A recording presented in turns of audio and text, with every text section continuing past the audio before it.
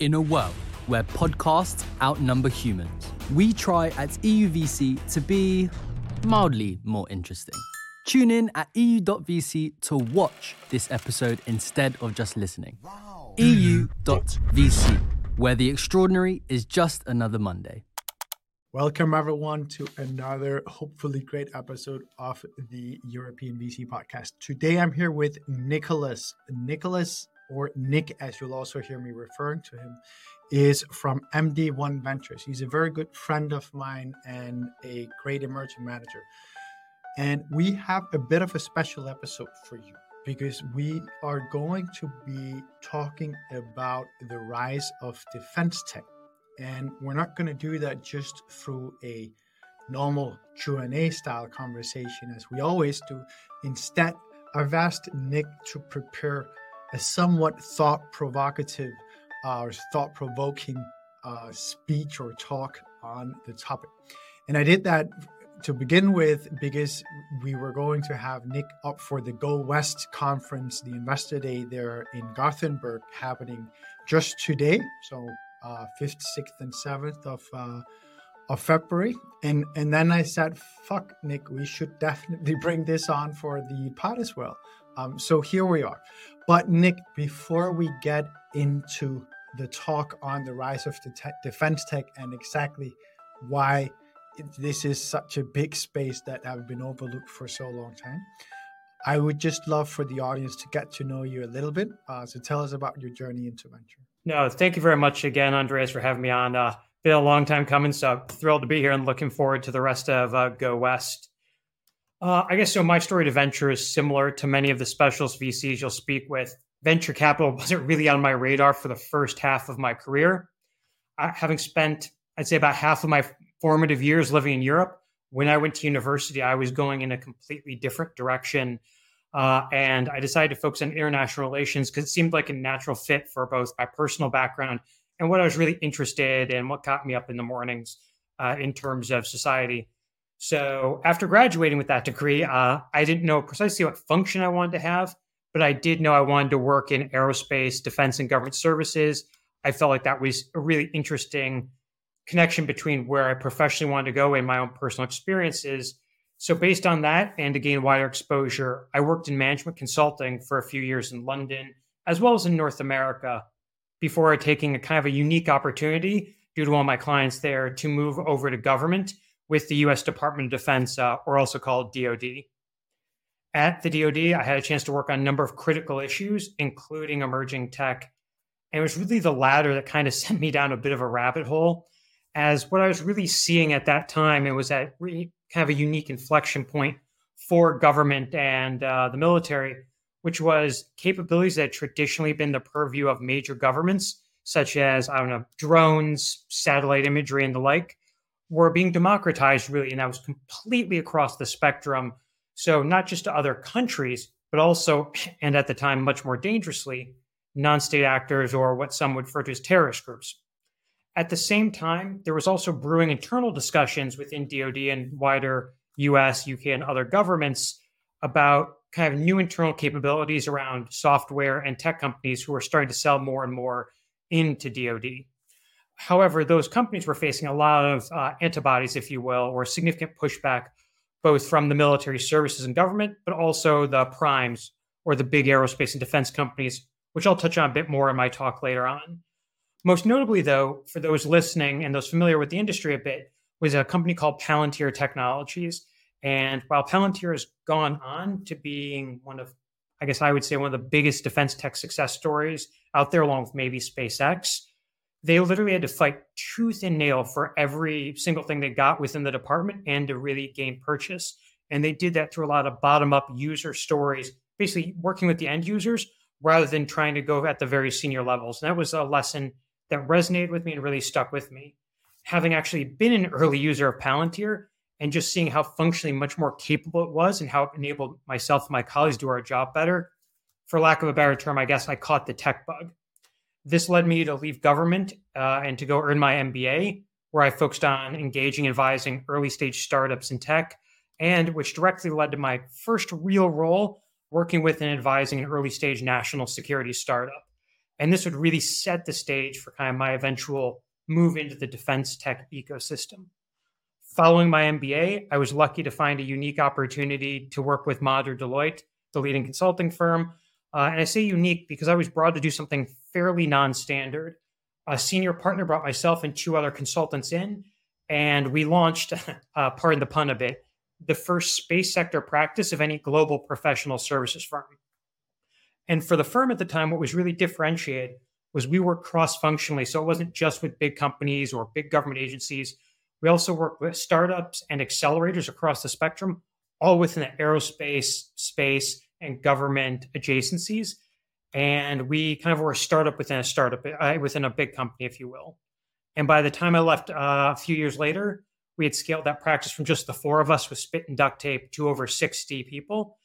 And from there, I wanted to get a little more hands-on. So I joined a mid-sized aerospace and defense company, which is now about $10 billion globally, where I led strategy and M&A efforts and gained my kind of first real exposure to corporate venture capital, which also included a quick shout out to VC University, which was offered via the University of California, Berkeley School of Law. And this in turn led to my very first angel investment. And kind of, as they say, the rest is history. So after the last few years being back in Europe and leading European initiatives and programs for a major R&D portfolio, I left Germany and returned to the United Kingdom, where I'm currently based, and joined MD1 Ventures as a partner.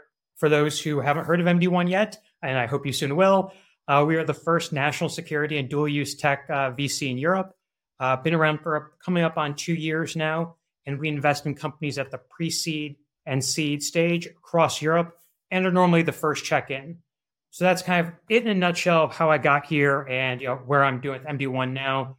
And hopefully that is a good lead into the story today, or my talk today. But thanks, Andreas. I actually think instead of diving into your story, because, I think this is the fable story of almost any VC, right? So there's always nuances in it and we could pick it apart, but I would much rather that we get into to the topic of today. And of course, to set the stage, at least my curiosity for this is, of course, seeing everything that's happening with the geopolitical space completely changing these years, and anyone thinking about where the world might be in 10, 20 years because of their tech investing role, as an example, we'll also see that we're definitely looking at a different situation when it comes to the powers that rule the world. Most likely, we're seeing now the rise of cyber warfare that's changing everything. We're seeing very capable drones that cost a fraction of what it costs to shoot them down. So we're just seeing a widespread bending of the old world order. And that's at least how I think about it. I've always said that at some point there'll be a wall, and I want to make sure that I'm on the right side of it. Here you have the reasoning why I am doing what I'm doing with UVC. So Nick, this is at least how I come into this talk, and I think many will as well, seeing Ukraine, seeing Israel-Palestine, seeing everything that's happened the last period, seeing the rise of China, and just thinking, what's the role of tech in this? So Nick, I'll cue you up like this, and then I'll let you take it from there. Perfect. I think that's an ideal lead-in, if you will, Andreas. And at the end of the day, I think there has been a tendency to think that because, especially the second invasion of Ukraine in 2022, there was an idea that maybe this just didn't affect people or wasn't going to affect those in tech or venture. And there's a great line I'll borrow liberally from The Economist, which was, you may not care about geopolitics, but geopolitics definitely cares about you. And I think that's a kind of a good way to start getting into my talk, because I think for most of your audience, and you referenced Ukraine again, and as did I they're probably going to assume that in talking about defense tech, the majority is going to be about Ukraine. After all, that's kind of what's driving all this renewed interest in defense tech in Europe, really, isn't it? However, the reality is that European defense investment into tech was already increasing prior to Russia's second invasion of Ukraine in February 2022. For numerous reasons, however, VC funds and tech companies, especially in Europe, have largely been missing out on this investment surge that actually has been occurring since really around the time of the first invasion of Ukraine, which was in 2014. That oversight really has left a significant gap, which, if not properly addressed, will not only provide a strategic strategic advantage for Europe. But most importantly, it can do a lot of other things for the folks in the audience today who care, which really is the fact that adding defense and dual use companies to your portfolio can make a difference, but more importantly, will offer or likely offer attractive returns. But first, kind of taking this to first principles, how can we quantify this investment opportunity? Because I think that's really critical for those who are on the fence here within this particular issue area. And at the end of the day, this is critical because the purpose of venture capital, even in this case for us, mission-driven venture capital, is about generating returns as well as impact. And there's an increasing body of evidence that suggests that overall tech valuation delta, or the overall tech valuation delta between Europe and the US is declining across a lot of different sectors. So in my generalized research and reporting on defense and dual use, they're often excluded or indeed combined with other sectors. And as someone with the background in the space, I decided to take a step back as I saw the landscape shifting early on. And I was interested in figuring out whether or not this delta still held true for defense and dual use if you consider it its own sector. So in doing so, I evaluated an array of US and European defense and dual use tech companies across both the United States as well as 5 European countries. As part of this, I used 5 key criteria for that comparison. And that was ARR, CAGR, headcount, margin, and then I know somewhat subjectively, product market fit. The results were staggering. For similar startups across those categories, and again, depending on the subsector and the European nation the startup was based in, the average valuation difference between the US and Europe was 42% less in Europe than the US on average. And that's with outliers removed from the equation. Now, given this, for me at least, it is evident that there's a clear opportunity. But I want to shift focus before I delve too much into that and look at why this sector is so important. So as we already covered fairly well, first, European defense spending was already trending up prior to the second Russian invasion of Ukraine. This is particularly actually the case, despite common wisdom, in comparison to the United States, which is often compared to not only when it comes to defense, but also broader technology. The spending gap between Europe and the United States actually closed between 2016 and 2020 with what we call dual members, those who are members of both the European Union and NATO, narrowing the gap by nearly 20% between them and the US. EU nations that are also NATO members increased their defense expenditures during this time by over 48%. And that was in 2021. This was, again, the year before the invasion of Ukraine, or a second invasion. EU nations accounted for 21.3% of total NATO defense, which was up from 18.3% in 2016, which is fairly sizable given the short time frame. So I guess the question really becomes, if not the eventual second invasion, what was driving this increase? In short, while Europe may not have anticipated the scale of the invasion of Ukraine the second time around, they were seeing the future that they may not be able to rely on the US. At the same time, the geopolitical environment was changing, and there was really this growing desire to see Europe as a capable actor of its own, all of which I'll talk about more in a bit. So going back to 2020, I published a piece for a leading think tank identifying these upward trends, but also laying out why we had not seen the emergence of defense unicorns in Europe as there had been in the United States. And really chief among these reasons has been a lack of private capital engagement, which is really what I want to explore with you here today.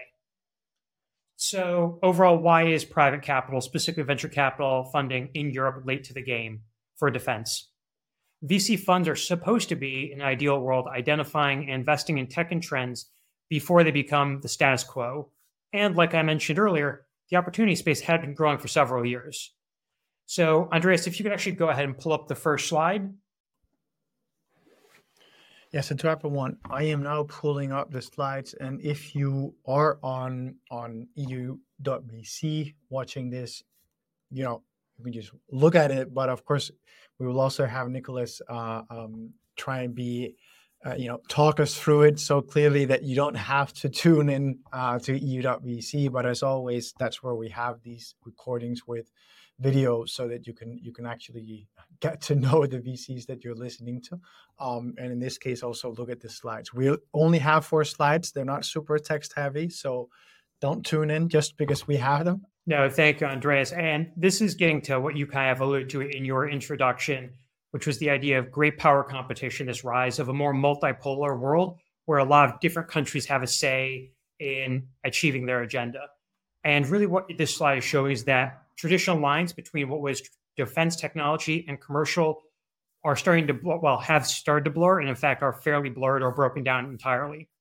And I won't go read through all the different points of the slide, but first and foremost, there are some fundamental misconceptions about what defense technology is that this slide is trying to get after. And for those listening, defense technology is not just about bullets and bombs, but instead is really focused on what I would call key enablers. For instance, there are no startups building chemical weapons. That's not really what defense tech is. If you look at the 7 technology areas prioritized by NATO, each one has a civilian use case. So if you're a deep tech investor, if you invest in, quantum technology, biotech, manufacturing, even communications, you are already investing or looking at sectors or technologies that could be leveraged for defense. And these are, as most listeners know, referred to as dual-use technologies. Over the last years, despite the invasion of Ukraine, the top defense and dual-use tech segments were actually not in munitions or these big traditional companies or use cases, but instead included things like energy, command and control, or biotech. So if we just take Europe, for example, you can see these include companies like the Munich headquartered Helsing, which became the first actually European Union-based defense tech unicorn back in 2022, or London-based Labrys Technologies, which last year raised the largest defense tech seed round in UK history. So with the former, Helsing is more focused on artificial intelligence and electronic warfare, and the latter is revolutionizing command control reach. You'll note that neither of these is involved in the production of so-called bullets and bombs. So really it's about shifting what the concept is, or what the understanding of what is defense fundamentally gets after. And so what else was really kind of delaying this within Europe? And second, that was really the belief that defense was kind of overdone or not really a concern anymore. However, countries have been developing cutting-edge technology for defense purposes throughout history, and despite desires otherwise, they'll continue to do so for the foreseeable future. Over the last 30 years in particular, the West, and when I say the West, I mean the United States, broader North America, and obviously NATO and its European partners, have been involved in global conflicts, but far out of sight, which has led to an overwhelming, what I would call, false sense of long-term security at home. If you go back to 1986, the historian and political scientist John Gaddis coined the term the long peace, which was describing the post-World War II lack of great power wars. 3 years after that, Francis Fukuyama, who's a famed scholar, declared the spread of liberal democracy was inevitable, and we were witnessing the end of history. Fast forward to 2012, a couple years before the first invasion by Russia of Ukraine, the Nobel Peace Prize was actually awarded to the European Union, with the Nobel Committee lauding the Union and its forerunners for over 6 decades contributing to the advancement of peace, reconciliation, democracy, and human rights in Europe. At the same time, NATO's annual summit communique that year focused on cooperation and partnership. That's all to say that people thought we could kind of move on from defense, and this was not something that was going to be impacting us anymore. In 2015, moving a few years ahead, this idea that we were enjoying an unprecedented time of peace and that conflict would be relatively small and far away was finally more closely looked at by a scholar of data science, as well as Nassim Nicholas Taleb, who wrote the book The Black Swan, or The Impact of Highly Improbable. They wanted a more definitive answer to the question, are we truly trending towards peace? So what they did, they looked at armed conflicts with more than 3,000 casualties from 1500 to 2015 AD. The result was they were unable to identify a significant downward direction and suggested that wars were randomly distributed accidents over time, not following any particular trend, so that the idea of this new era of prolonged peace was never really going to last by historical trends. So Andreas, if you can move forward one slide, please, slide 2. So back to 2012, while Europe was celebrating its Nobel Prize and its ability to promote peace, Vladimir Putin was starting his 3rd presidential term, and Russia military spending, in real terms, was the highest it had been since the Russian Federation's reemergence as an independent nation after the fall of the USSR. Similarly, China increased its military expenditure by over 11% in 2012, which followed a nearly 2-decade-long trend of double-digit increases of defense spending and was then mirrored by subsequent increases in the years that followed 2012. Conversely, in 2012, NATO was still embroiled in Afghanistan, where I was actually deployed as a civilian that year supporting ISAF. So just 2 years later, European minds and budgets finally started to come around to the idea that great war power or conflict between major powers may not be an anachronism after all, forever. And many Western institutions, their push for cooperation and peace, and that they could exist outside these alliances and unions and partnerships, was kind of misplaced. This was driven in part by the first Russian invasion of Ukraine. So military expenditures within Europe in the years leading up to 2022, as we covered at the start, began rising. This was also buoyed by a growing mainstream awareness of the need for defense technology after 2022, and not being an outlier, but a recognition instead of the enduring need for Europeans to stay at the cutting edge of defense. Finally, at the same time, as all this is going on, European private as well as public capital markets have been an impediment to technology development and defense within the sector really writ large. European governments, activists, and the European Union itself have long pushed for aerospace and defense companies to be included on investment exclusion lists for an array of rationales, from them being firearms producing firearms, the manufacturing of certain explosives, and even low fuel economy. Yes, really low fuel economy, or even the involvement in nuclear supply chain. What this meant for the sector was that sovereign wealth funds and investment firms excluded aerospace and defense, or A&D companies, from the small and medium-sized enterprises, or SMEs, all the way through to the prime contractors such as Airbus, BAE Systems, and Rheinmetall from their portfolios. In public markets, this increases volatility, resulting in lower valuations, and raises the cost of capital for these companies. Thankfully, however, this is slowly starting to change. An example of this was Sweden's own SEB Group dropping their restrictions around defense and aerospace in the last year. So shifting gears a bit, now that I've covered why venture capital is lagging European defense and dual-use investment, let's look at the opportunities for investors moving forward. Private capital is the critical driver of the defense economy. Rapid development and deployment of defense capabilities requires really an understanding of how defense investment has fundamentally changed in the last decade. Technological investment trends have accelerated, which in turn, as from the first slide, started shifting the balance of power in foundational research and development, or R&D, away from governments and militaries to emerging tech companies and venture capital. Now, outside of Europe, the US and China have been adapting to this new reality, with both embracing fast-growing, venture-backed startups focused on dual-use and defense tech, as well as creating thereby an array of new defense unicorns. This has not yet been matched in Europe. And without the private capital ecosystem to support these companies, the continent is at risk of being left behind. Now, many investors and government officials, at least those outside of their respective ministries or departments of defense, are unfamiliar in a lot of cases with modern defense markets and the associated defense and dual-use technologies. As already mentioned, defense requirements have expanded, really going beyond kinetic equipment that most people mainly think of, so firearms, bombs, and fighter jets. And increasingly, defense relies on key enablers such as space capabilities, unmanned systems, which colloquially known as drones, artificial intelligence, and other analytics. While the US and China have recognized this shift and increased both government and private sector investment in these areas, this has not yet been matched in Europe. So looking at the slide that Andreas has just pulled up here, slide number 3, let's take a generalist look at that. Now, you can look across the numbers here about the number of startups that have entered the US ecosystem, but from a generalist perspective, you'll all be familiar with Founders Fund if you look over to the bottom left-hand corner of the slide, one of the leading US venture capital funds. Founders Fund is well known for being an early investor in Facebook, Airbnb, and Stripe. But what you may not know is that they are the second most prolific investor in the world in dual-use and defense technologies, having led rounds for Palantir, SpaceX, and Anduril, the major defense tech unicorn in the US, as well as more recently companies like Wraithwatch and Gavalnik.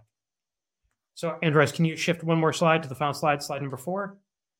Finally, startups are driving defense innovation. And looking at the defense sector landscape, it is important to understand the existing legacy European aerospace and defense companies, who I referred to at the very start of the podcast as primes.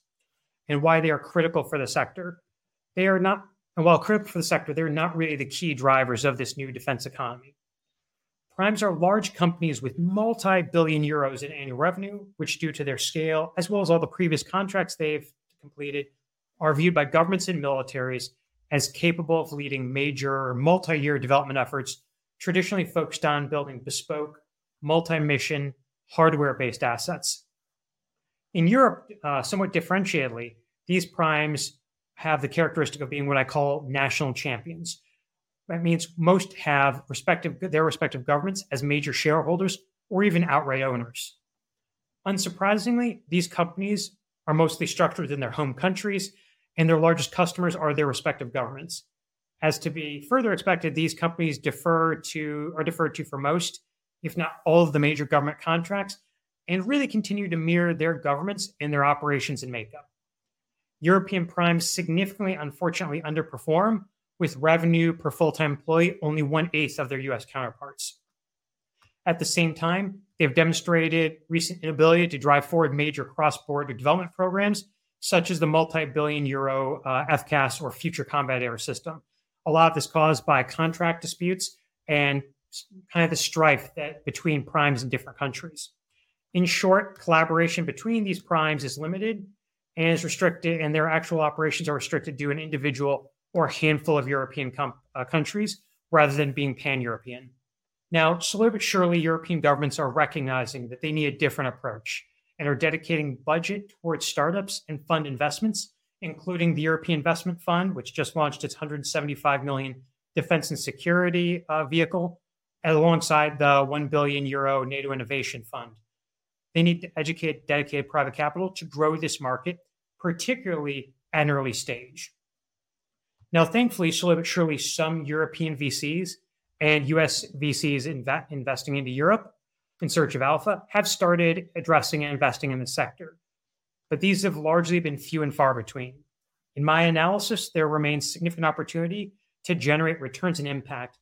On average, as mentioned at the start of this podcast, when comparing these very same US and European defense tech and defense first startups with similar headcount, margin, revenue, and product market fit, the European startups are still valued at 42% less than their US counterparts, meaning there could be significant opportunity to generate alpha as a result of these opportunities. In sum, investing in defense presents significant opportunities no matter who you are. For value investors and generalists, there is clear valuation delta to be taken advantage of. Similarly, for impact-focused investors, such as ESG, particularly the S or social, then defense is a must for your portfolio. Without the ability to protect a country's own citizens from misinformation or even from, actual invasion, the rest doesn't really have much of an impact. The cultural stigma and institutional barriers against defense and dual-use technology investments are finally rapidly collapsing, and the sector is proving to be a vital and robust opportunity for the investment community. Looking at Europe overall, it has the talent, the desire, and the growing infrastructure to become a defense and dual-use tech leader. Now it just needs private capital to get off the sidelines. But that is it in a nutshell. But over to you, Andreas. Happy to answer any questions or go into more detail. I think I want to pick this up from what you said about the private investors getting off the sidelines, because clearly, and that's also where you started, we are now seeing more and more VCs talking about this subject, more and more both new funds coming to market, also established funds doing stuff in this space. So love to, and I know everyone in the audience, Nick has been raising money for the last while here in Europe, right? So he has been very well versed in figuring out exactly who are the players in the market that people are referring to, who are the benchmarks, who are the key partners for him to partner with when investing in that type of thing. So the chain of thought we're about to go into is something that Nick has definitely been exploring and been knee deep in for the last couple of years. So Nick, tell me, who are the core players in Europe when it comes to investing in defense tech and dual use in Europe? How should we think about it? And you don't, mention some names. That obviously is never going to be exhaustive. Some mentioned, some forgotten.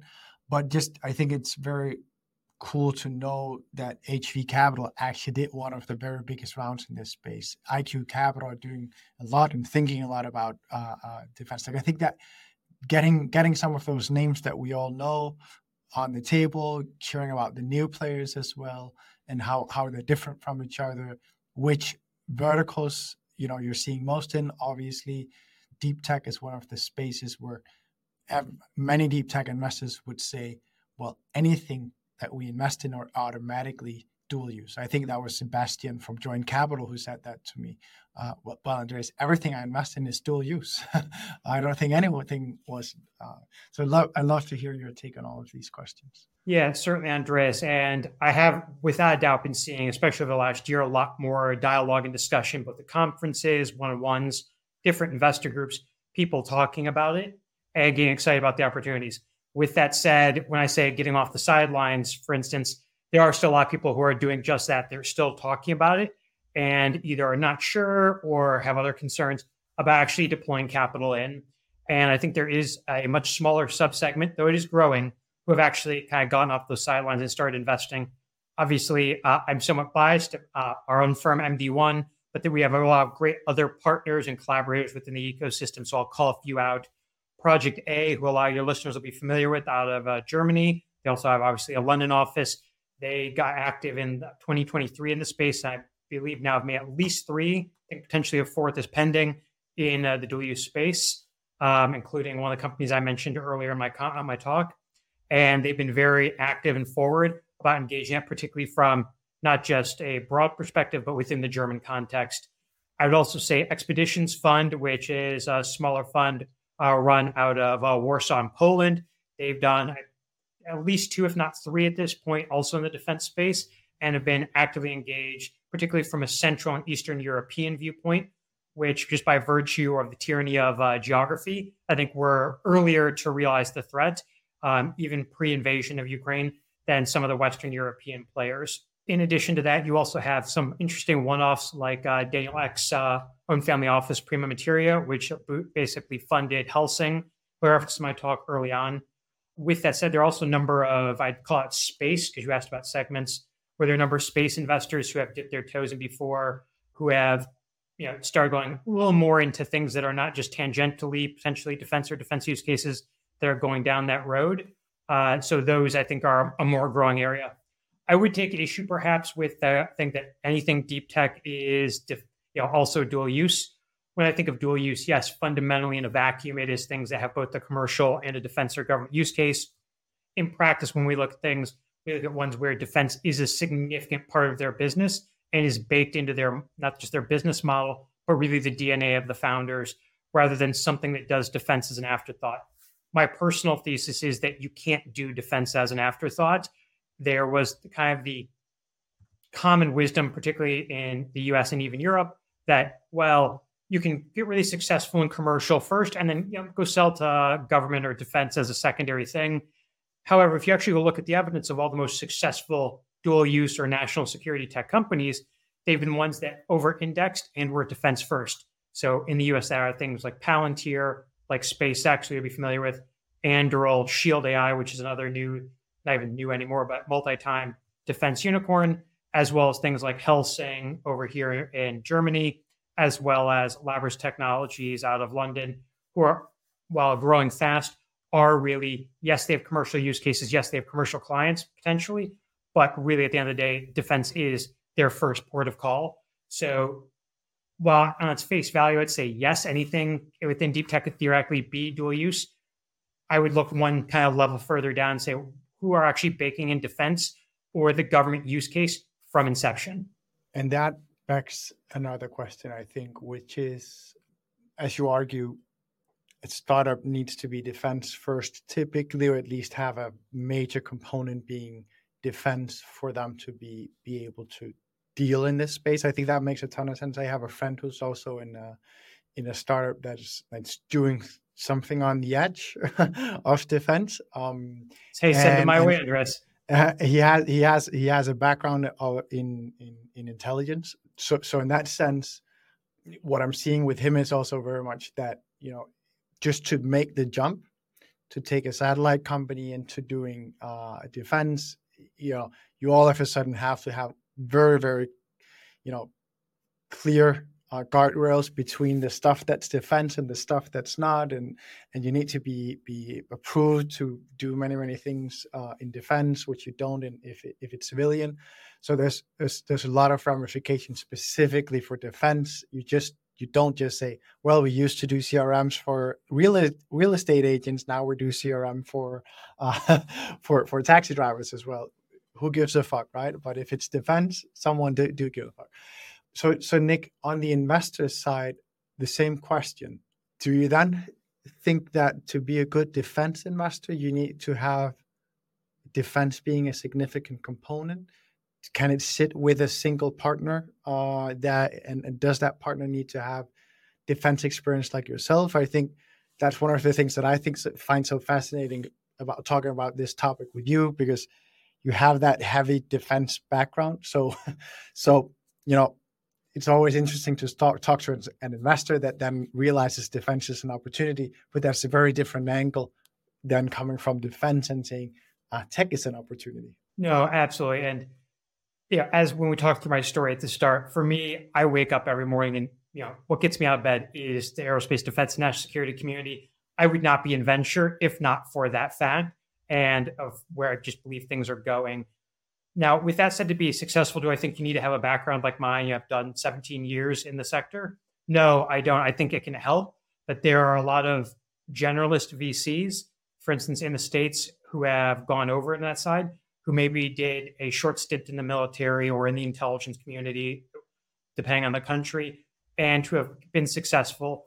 And there are a number of generalist funds. I referenced Founders Fund or Lux Capital and A16Z, who in the States, who all have made a number of defense investments, and who a lot of their investors don't have actually any defense background. So I do think it's possible. Now, like any other sector, defense really loves its acronyms, has its own language to a certain extent.